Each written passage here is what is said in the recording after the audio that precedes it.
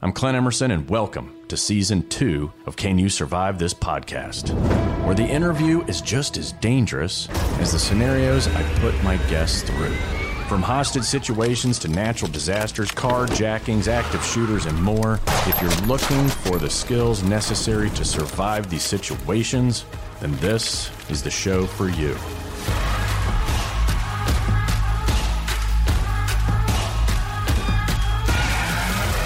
We're going to go ahead and get started. And number one, thank you for purchasing The Rugged Life. I really do appreciate it.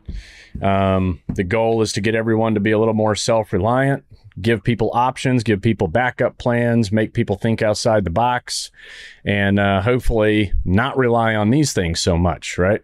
Even though the reason why we put modern, right? It is the modern guide to self-reliance because it's not to throw technology out. It's just to leverage it to be more self-reliant, self-sufficient. Okay.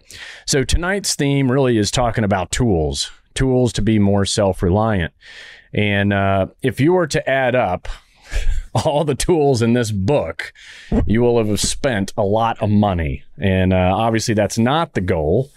It's really about picking the tool for whatever it is you are interested in, really. This book is set up so that you can either dip your toe into self-reliance or you can take a full plunge. But I would say, take it slow, take it easy, because it requires a lot of patience, a lot of trial and error.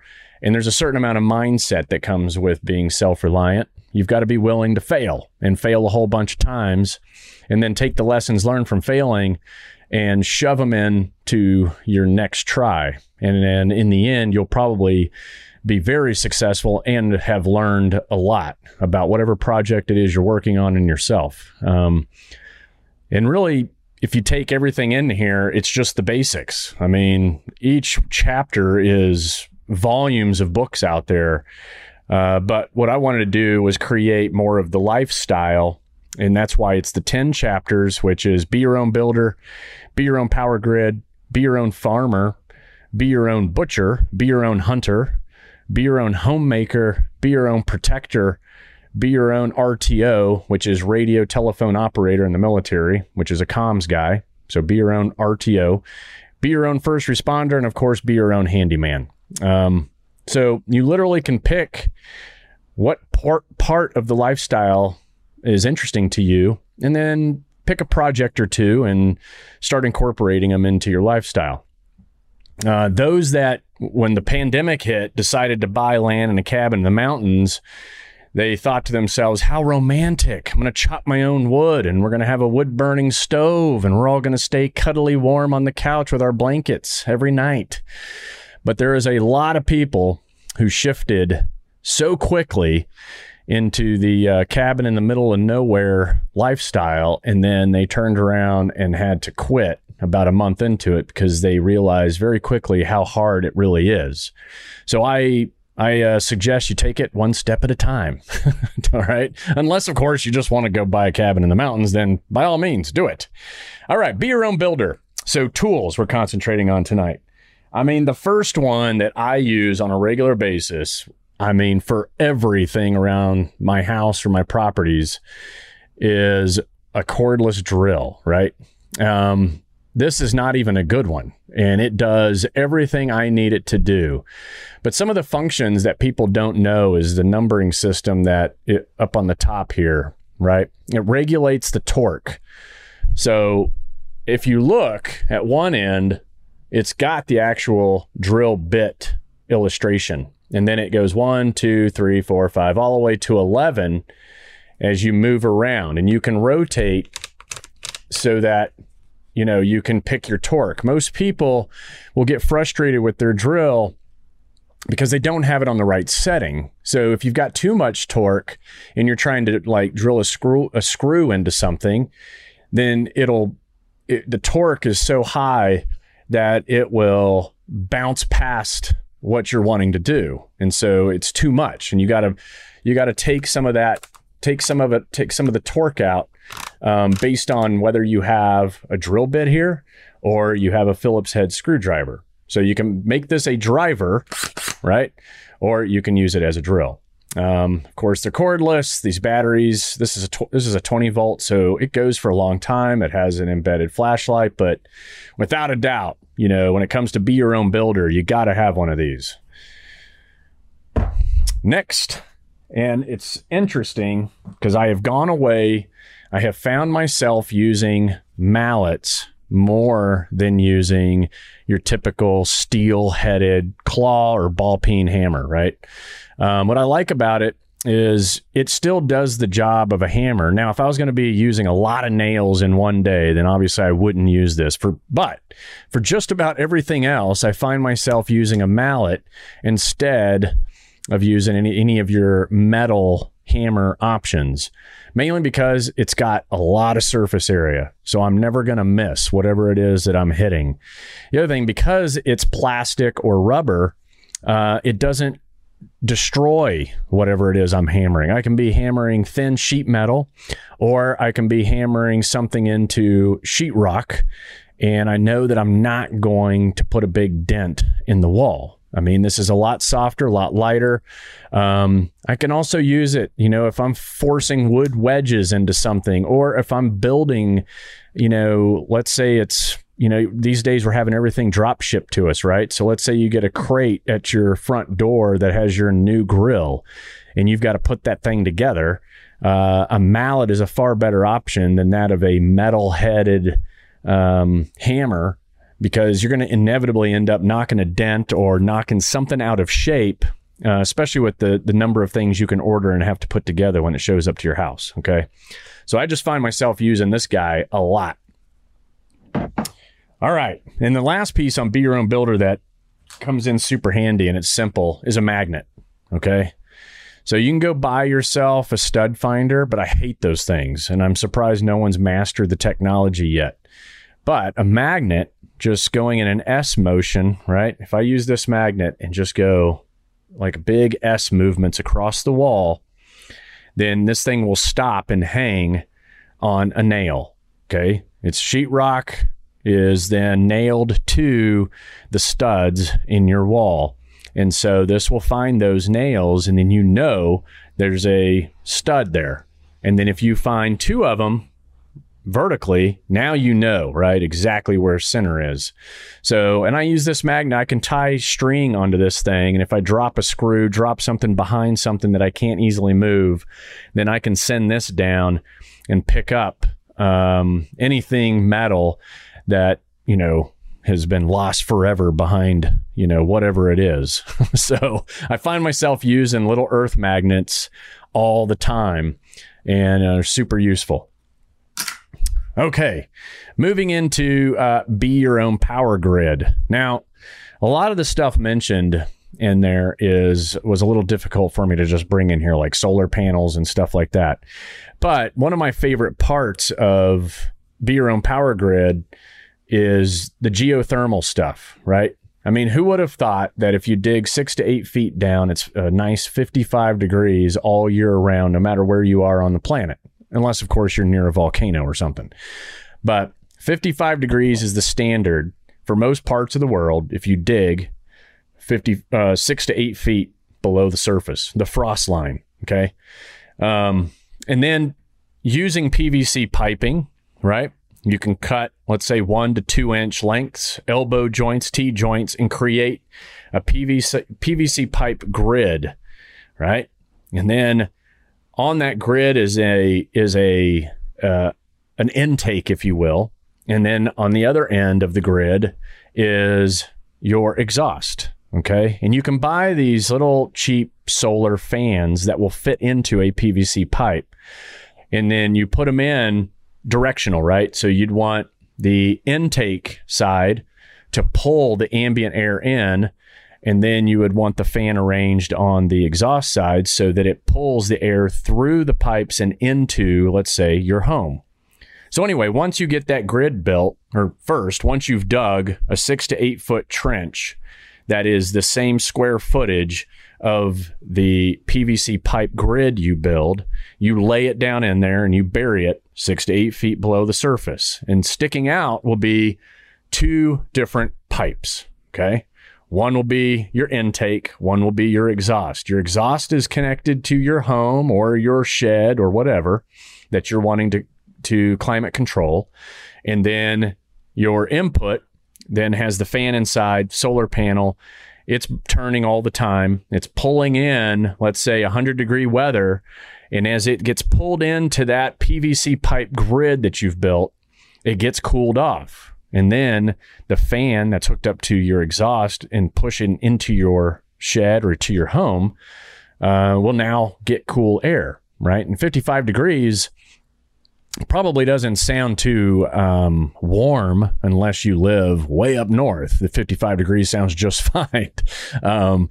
So you aren't going to get 55 degrees out of it. You're probably going to get, the test that a family that I interviewed did is they had 120 degree weather and they were able to use their geothermal PVC pipe grid, and it cooled once it went through the grid and came out through the exhaust side. It was cooled to about 60, 65 degrees. And that is 100% free climate control. But it is my favorite part of the Be Your Own Power Grid. And I think it's interesting why it's really not out there as much as you would like. Probably because, it's so free that there's a lot of companies out there that wouldn't be able to make anything off of it other than sell the pre-made or prefabricated kits that I've seen. But it's worth looking into if you've got the ability and the square footage outside your home to do it. So that's Be Your Own Power Grid. PVC pipe glue, elbow joints, T-joints, and then, of course, 2 solar-powered fans, which are like $30-$40 on Amazon. Okay. The next one is Be Your Own Farmer. So I didn't bring it in here, but, the thing that I've been using on my property the most as it relates to farming, other than a tractor, right? A tractor would be the ideal tool. And because you can do so many things with it. Now, they're pricey, but once you have one and you maintain it, it'll last you forever. But what I like about some of the John Deere option, they come with so many tools that you can hook onto it, right?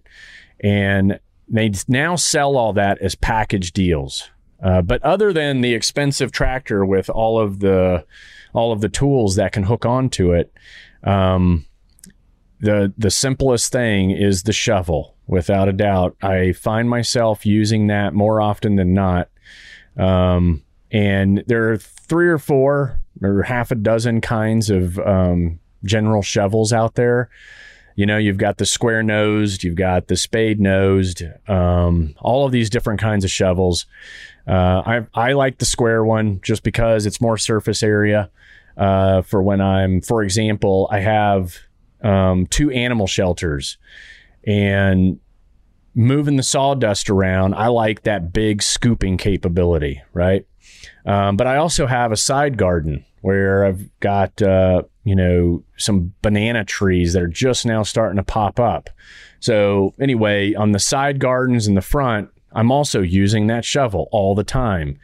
When it's time to remove, we had a huge freeze here in Texas, and it killed 2 or 3 of these smaller trees that I've got going. And so when it's time to dig up roots, I'm using the shovel.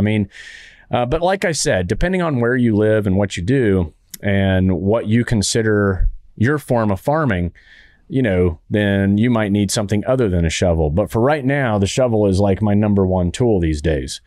And not to mention, it's a great workout. With that is a good pair of gloves, right? So that you can look like Rip on Yellowstone. You got to have these either in your back pocket or ideally they're on your hands. But if you want to look like Rip, he's got these things on his back pocket. And leather, right? These are leather. And I tell you what, they'll save you a lot of pain and heartache. Whether it's you pick up something that's been sitting in the sun and it's blazing hot, you don't get burned. Just using it for manual labor, you don't tear up your hands. I work out all the time without gloves, so I've already got a ton of calluses and, my hands are kind of rough already.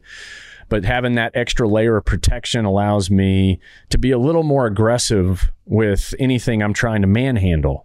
Because if you don't have gloves on your hand, you'll find that you're not allowed to expend as much energy as you'd like, whatever it is you're doing. And so I feel like gloves allow you to really work. And making sure you got a good leather pair. And once they're broken in, man, they're like a good pair of boots. You'll just never get rid of them, which leads me to the second thing is the boots, right? Boots on my feet. You can wear more of your adventure style boot, or you can wear more of a Western type boot. And I find that I'm here in Texas, I've grown up with boots, so I wear those most of the time. But what I like most is because there's snakes. The boot goes up halfway up my calf. I've got my jeans over it. And when I was in the Navy, I actually told this story the other day. We were patrolling, and there was, when you're patrolling single file, and it was in a desert environment. There was a guy in front of me, a guy behind me. The guy in front of me passed up a small shrub on his left, and just as he passed, you heard the rattle go, right?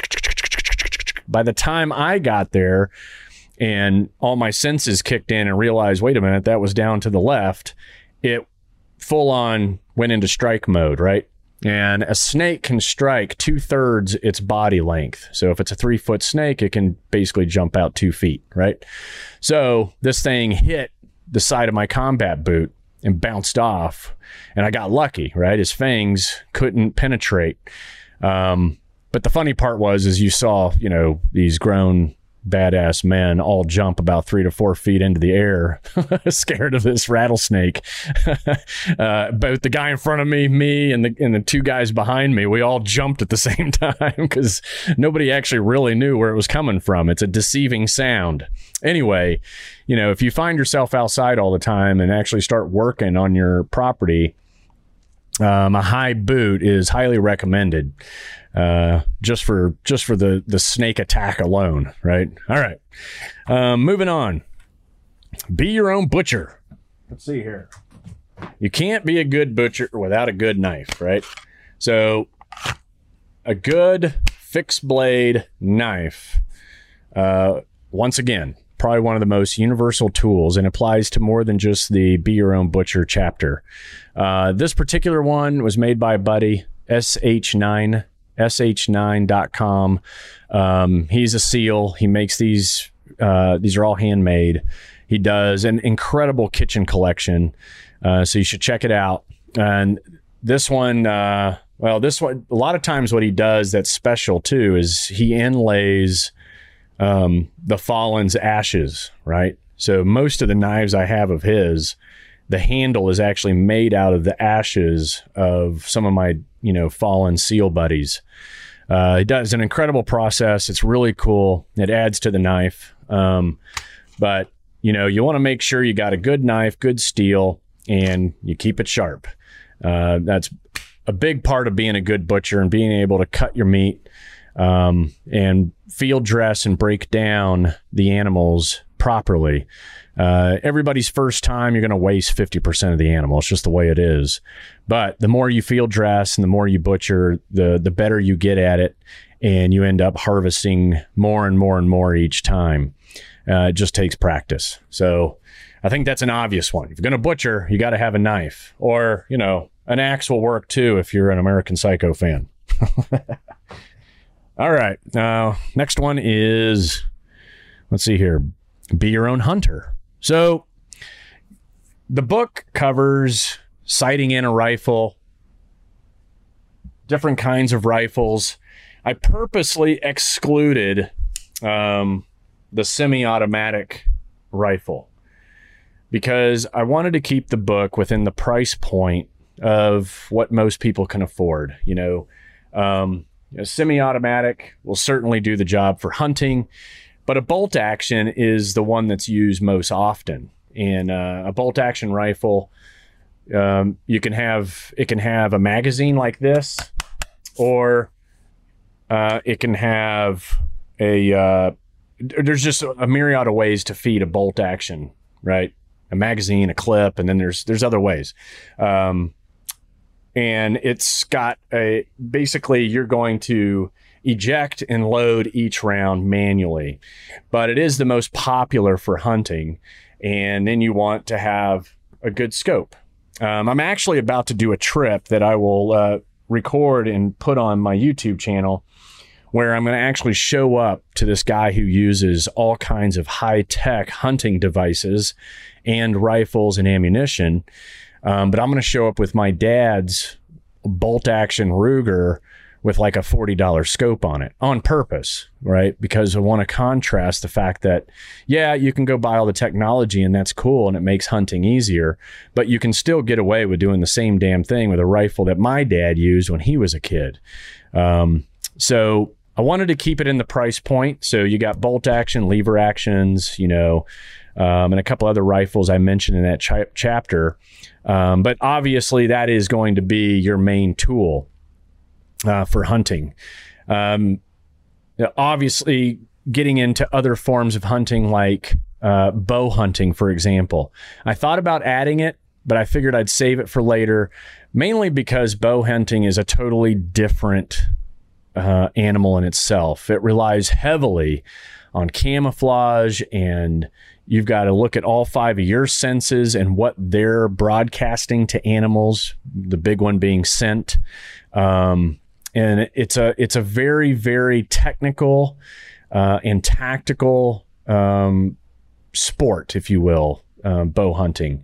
Whereas hunting with a rifle is more like it's where you start in the hunting world, right? You can set back further. You don't have to worry so much about camouflage, and you still get to harvest meat at the end of the day. So I kept that chapter very simple, very basic, with intentions to get into more details maybe at a later date. Hey, this is Clint Emerson, retired Navy SEAL. I get a lot of questions about my morning routine. So here it is in a nutshell. 5 a.m., wake up. First cup of coffee, I dump Bubs Naturals MCT oil in there. And then I mix it around with one of those little automatic stir spoon thingies that make it all frothy and creamy. And then my second cup, I dump Bubs Naturals collagen in there. Now, the reason I do both is the first one, MCT, fuels my brain. It gets me up, allows me to focus on whatever I've got going on. The second cup of coffee has collagen, which honestly, it's like lubrication for my joints. It makes my neck and my shoulders, my left hip and my left knee feel pretty damn good.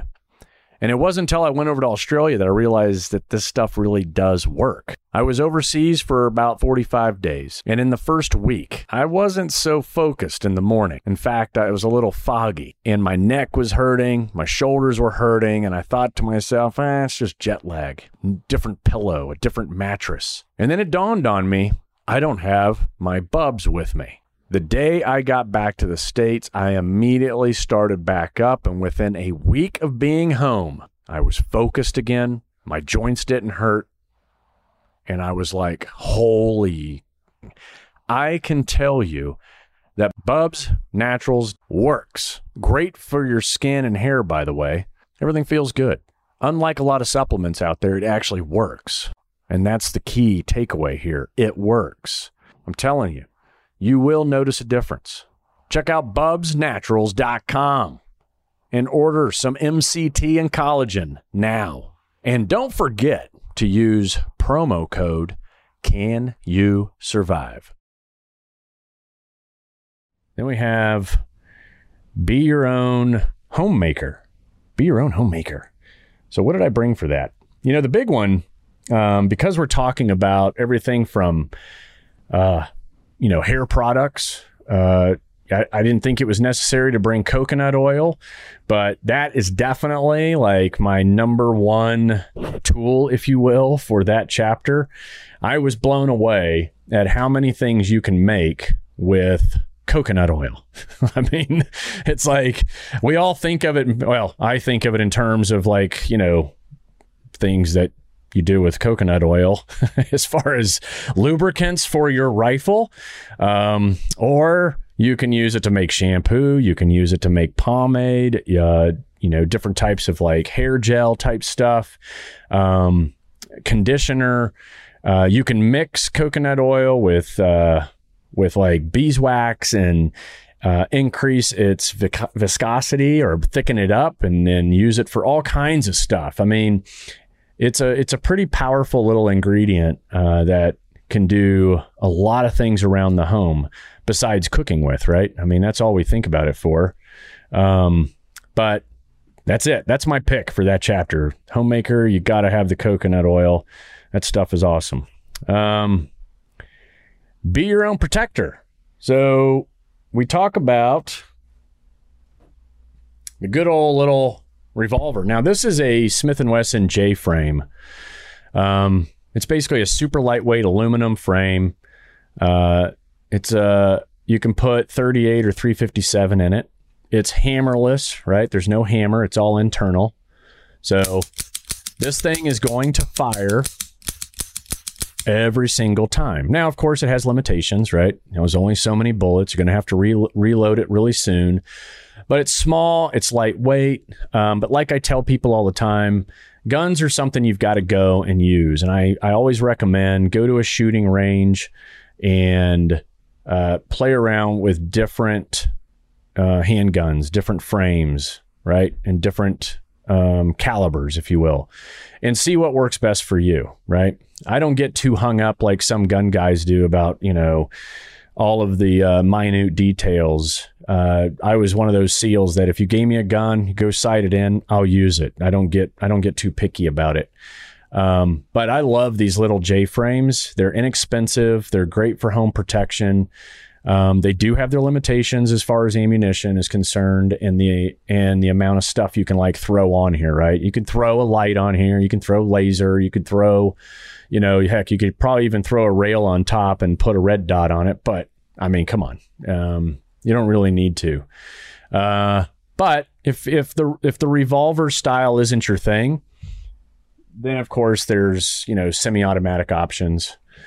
This one is a Glock lower with Shadow Systems barrel, titanium nitrate, and then of course the slide is ported and grooved. The barrel is dimpled, and then I've got a red dot on here, which this one's 9mm. It too is great for home protection. We get into a little bit of that in there in the Be Your Own Protector. Obviously, handguns and they take training. You've got to stay up on your skills, no doubt about it. I also added in there, of course, shotgun. A shotgun is great. It's kind of the further away you are from the target, it becomes an area weapon. So keep that in mind, right? Those BBs that come flying out start out all together and then they spread out over distance. So you have to, obviously take that into consideration when you pull the trigger. The other thing I would also bring up is frangible rounds. Frangible rounds have become popular. They're very popular for us in the military during close quarter battle. You don't want your rounds to go through walls and potentially kill a hostage. So the rounds break up on impact. That's ideal to have for home protection loaded into your gun. So that way a round doesn't go through sheetrock and kill a family member. So a lot of that stuff is covered in that chapter. And of course you cannot, make these primary tools when you talk about being your own protector. So there's just some ideas. And like I brought up in the book, people get hung up on the type of gun, the caliber, and all of that stuff. All I ever tell people is bullet placement, bullet placement, bullet placement. More people around the globe have died from 22 rounds than probably any other round, especially in assassinations. The 22 has been used quite extensively. And that's a very, very small bullet shot out of, $100, $200 guns, right? So bullet placement is all that matters, at least for me. All right. Be your own RTO. So being your own radio, telephone basically means have a comms plan. Now there's a lot of different ways of communicating, right? We think of it in terms of our cell phone. But the reality is the cell phone is a primary, and it's great. This should be your primary because it's easy to use. You usually have it everywhere you go. So this is your 911, no doubt about it. And it probably will always be your primary, but you need to think about secondary and tertiary means of communicating. And the way that it's broken out in there in the book is, think of your property and where you live, these rings, right? You have at home, then you have outside your fence line, then you have outside of your acreage, then you have outside of the town, and outside your state, and being able to collect information, especially national broadcasts, is a good idea. So to get the furthest information, a shortwave radio is great. And there's a lot of different ones out there on the market. I forgot mine.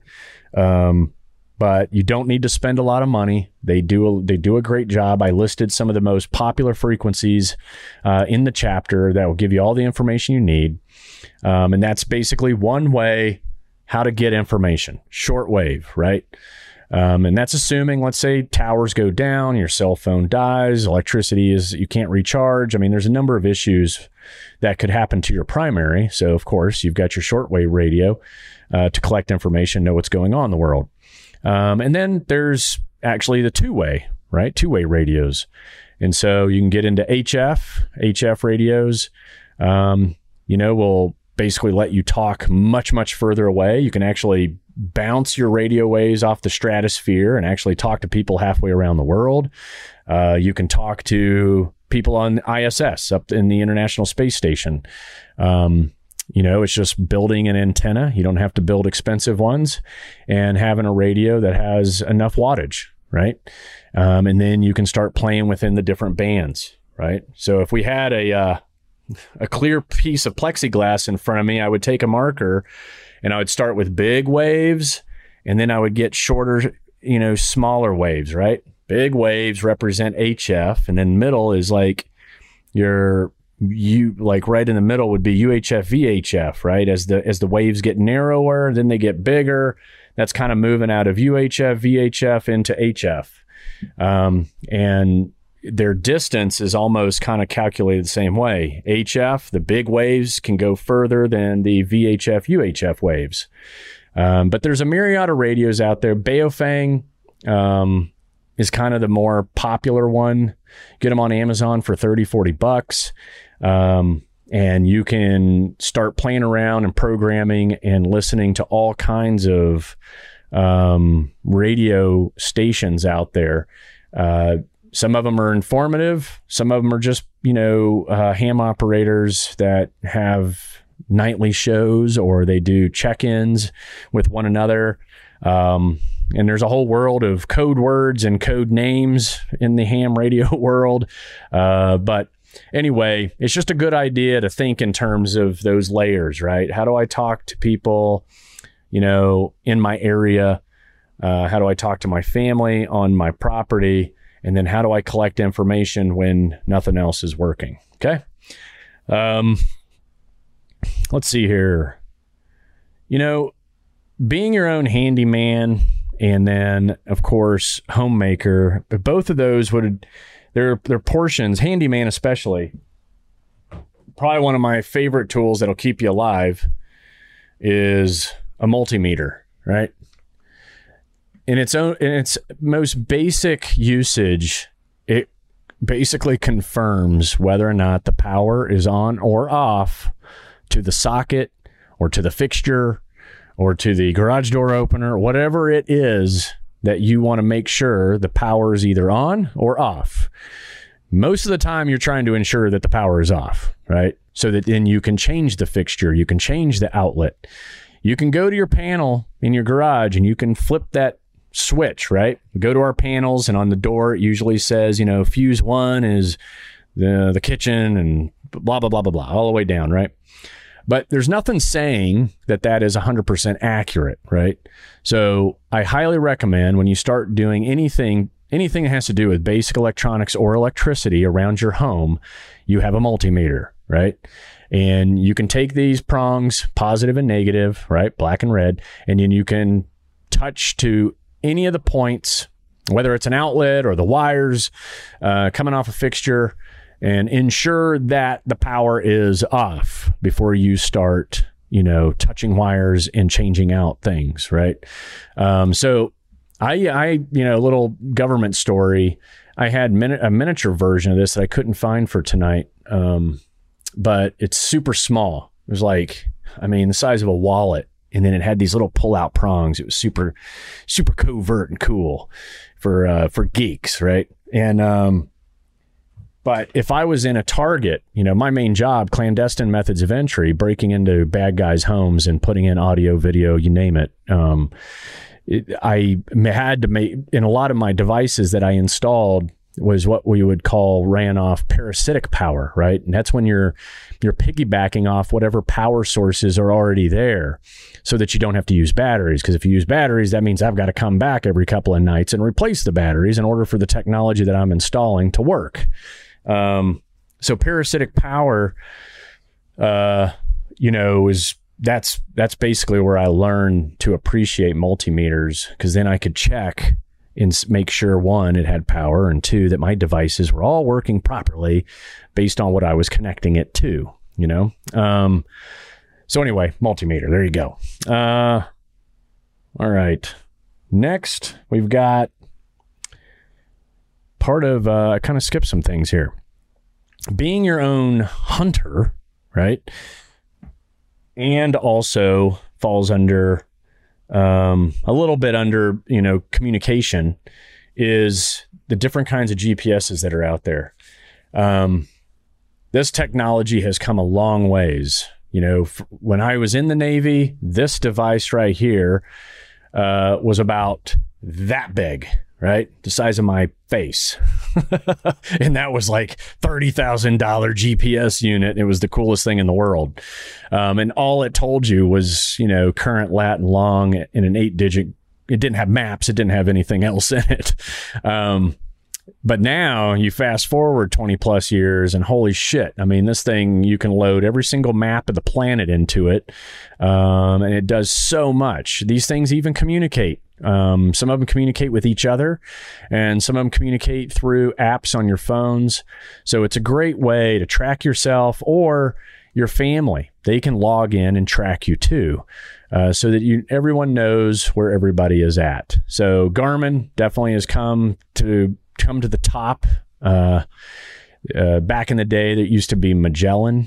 If anybody remembers that, Magellan was kind of ahead of Garmin, just like TomTom at one time was ahead of everyone when it came to more of your vehicle GPSs. But anyway, I love Garmin products. It's, I'm just plugging them because I like them and they've always done me right. I've got the Phoenix, the watches. The watches do everything that this thing does, right? It's got maps, it's got everything. Amazing.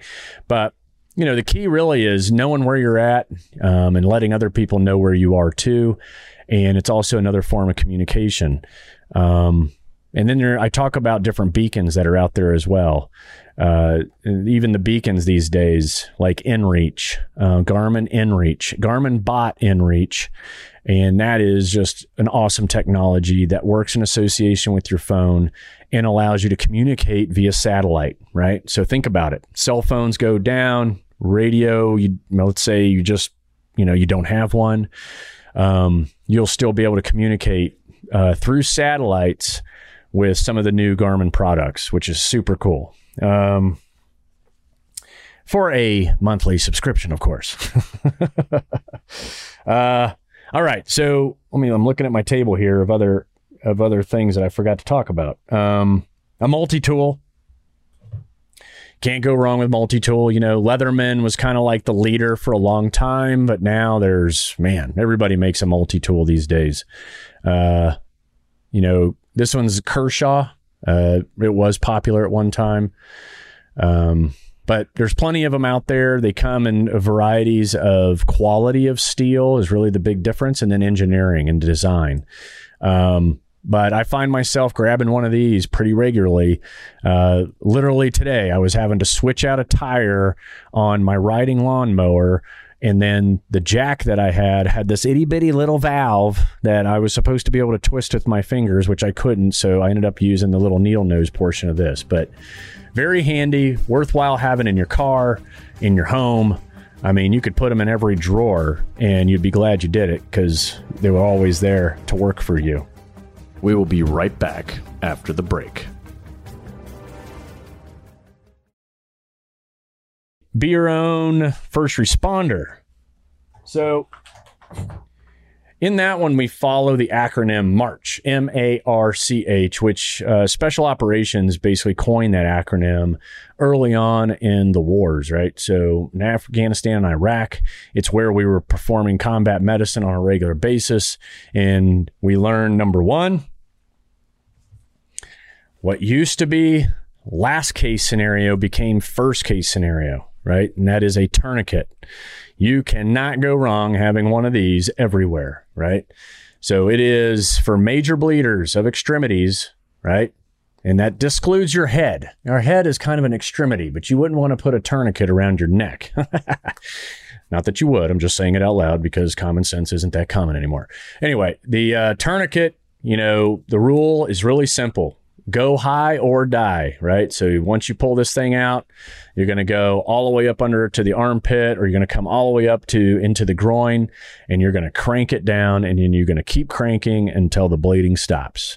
It used to be a last resort because there was an untested theory that if you put a tourniquet on someone and if it stays on for more than a couple of hours, then you would be forced to amputate that limb because it didn't get circulation. There would be nerve damage, blah, blah, blah, blah, blah. It turned out to all be bullshit because we were putting tourniquets on people where they didn't actually get help or get their wound taken care of for upwards to 96 hours.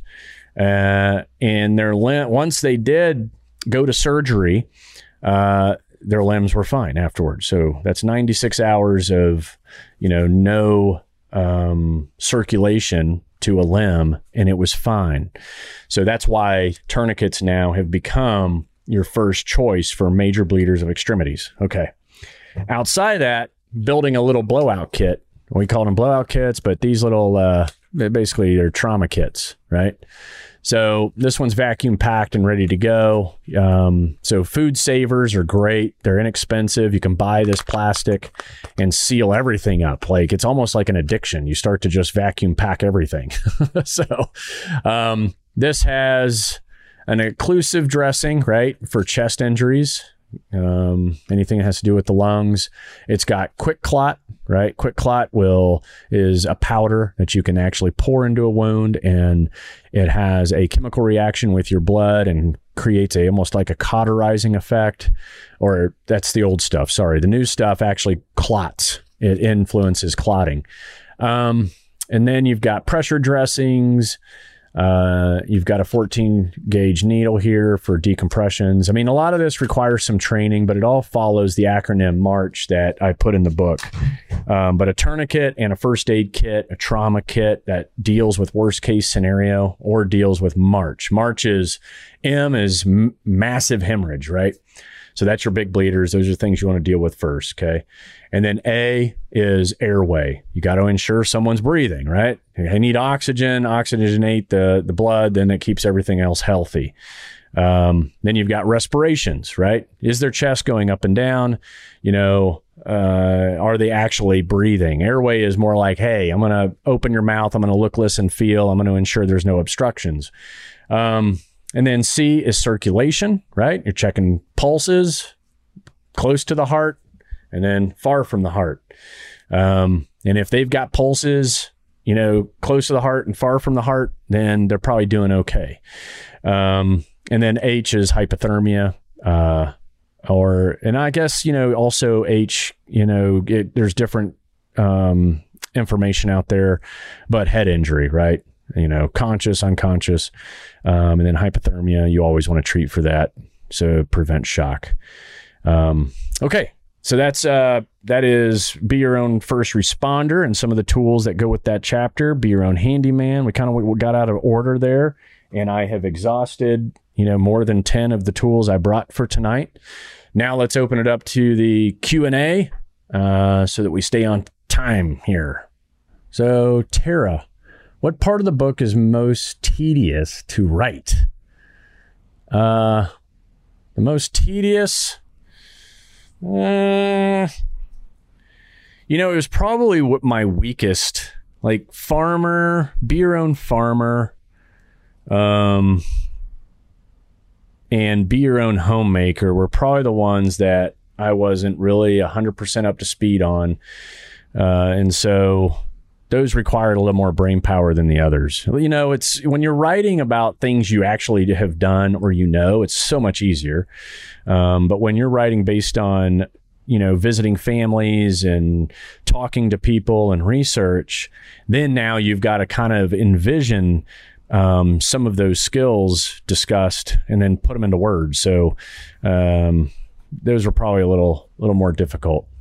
Are you still doing any other shows for Warrior Poet Society and any of them along the lines of the stuff with Rugged Life? Yeah, so I've been talking to John over at Warrior Poet, and he is interested. He's overseas right now, so can't get any straight answers out of him, but I'll certainly be updating on all my social if that happens, but it would be The Rugged Life as a TV series and probably be, a dozen episodes or so covering a lot of this stuff because John is now a new homesteader. He bought a farm. He's got horses. He's got, all that kind of stuff going on now. So he's really interested. What things from the book have you incorporated into your life so far? Well, like I kind of was pushing in my social, these are like lost dad skills, right? So growing up with a dad where I was always the gopher in the garage. I was the gopher out in the yard. I was the gopher for him for everything. And so I grew up with like a lot of the handyman stuff. I grew up with some of the homemaker stuff and then a lot of the builder stuff. And then hunter, of course. I mean, as I go through, I actually grew up with a lot of this stuff. But now as an adult, and I'm not in the military and I'm not gone all the time. Now I've been incorporating a lot of this into my lifestyle here in Texas. So it's, and I'm trying to tackle the things that I'm weakest on first. So, the gardening side, the farming side, those are the things I'm certainly incorporating now. Then let's see, geothermal. What about bacterial growth in the pipes? That's a great question. I think, there is a process that like an annual or a biannual deal that you would have to do, whether it's just flooding it with organic based chemicals that prevent it, or having to actually just fill it and clean it. Right. I know there's like pressure systems, almost like pressure cleaning it, that you can do, but that's a great question. And I'm obviously a little weak on it. I remember seeing 2 or 3 articles on it. But at your intake is the key. You can put in a filtration. It's almost like a spongy like filler that can go in and filters a lot of stuff out before it gets down into geothermal. But filtration systems, they are pretty cheap these days. What's the number one reason that people you interview gave you for living off grid or getting into the lifestyle? Good question, Melissa. For the most part, it ended up being freedom and independence. These are folks that they're not what you think. It's, initially I thought, oh, they're way off grid. They're like militia members or something, but it's furthest from the case. They're actually just folks that want to create like, an air gap between themselves and the government or themselves and taxes. They want to create a gap between themselves and supply chain issues. People, once I started interviewing them, and you got to remember, I did the interviews during the pandemic. They weren't affected by it. Like they could care less what was going on. Yeah, I was expecting to roll up to people, with with probably Confederate flags and, out in the middle of nowhere with their rifles and, escorting me into their camps. But it just wasn't the case. They're just folks that just want to separate themselves and kind of be able to do their own thing how they want to do it, and it's not until you go out and see it and you go, wow, this is actually pretty cool. And, and like I said at the beginning, you don't have to jump into it that extreme. Really, this book is set up so you can kind of, no matter whether you live in New York or you live here in suburb Dallas or you live, out in the middle of nowhere, Utah, there's skills that you can incorporate into your life. All right, let's see here. I'm going to try and do tasks with a 4-year-old to get him into it. What areas do you think are the easiest to start with? Oh, wow. A 4-year-old. Man, I think a lot of these, it really depends. Getting in the kitchen and doing some of the homemaker stuff, I think is great and easy. It's kind of a controlled environment, it's safe. But I think too, getting into the first responder stuff, how to control bleeding, how to use a first aid kit. I think those are great skills to learn young. That way, if dad injures, himself, you've got kids there that can help you and be an asset rather than being a liability. So I think that's how I'd break it down is, how do you make yourself or make your family members assets rather than liabilities. And I think that's how you should look at it. And that'll help you prioritize what you should teach them first. What skill would you develop over your career do you think take most for granted and that you notice most people do not benefit from? Boy, that's a good one. I mean, the first part of the question, I was going to say awareness, right? It wasn't until I started traveling around alone and operating in more of a, covert clandestine manner that I realized how important awareness is. You really got to pay attention to people's behavior. But that also can apply to this world. I mean, being your own protector is all about awareness. And then also, if you're out and it's hunting is very much about all of your senses, and they become very sensitive, and now you are truly become a predator.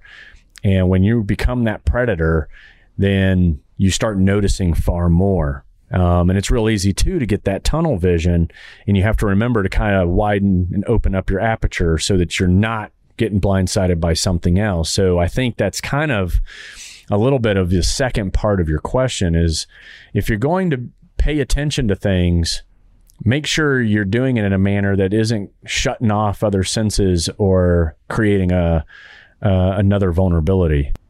I will let you guys go and start hitting up each chapter, some tasks. And if you don't mind, head over to Amazon and give it 5 stars and some funny comments, and I'll make sure to read them on my podcast. So I hope everyone takes care out there. Thank you for purchasing the book. Thank you for your time.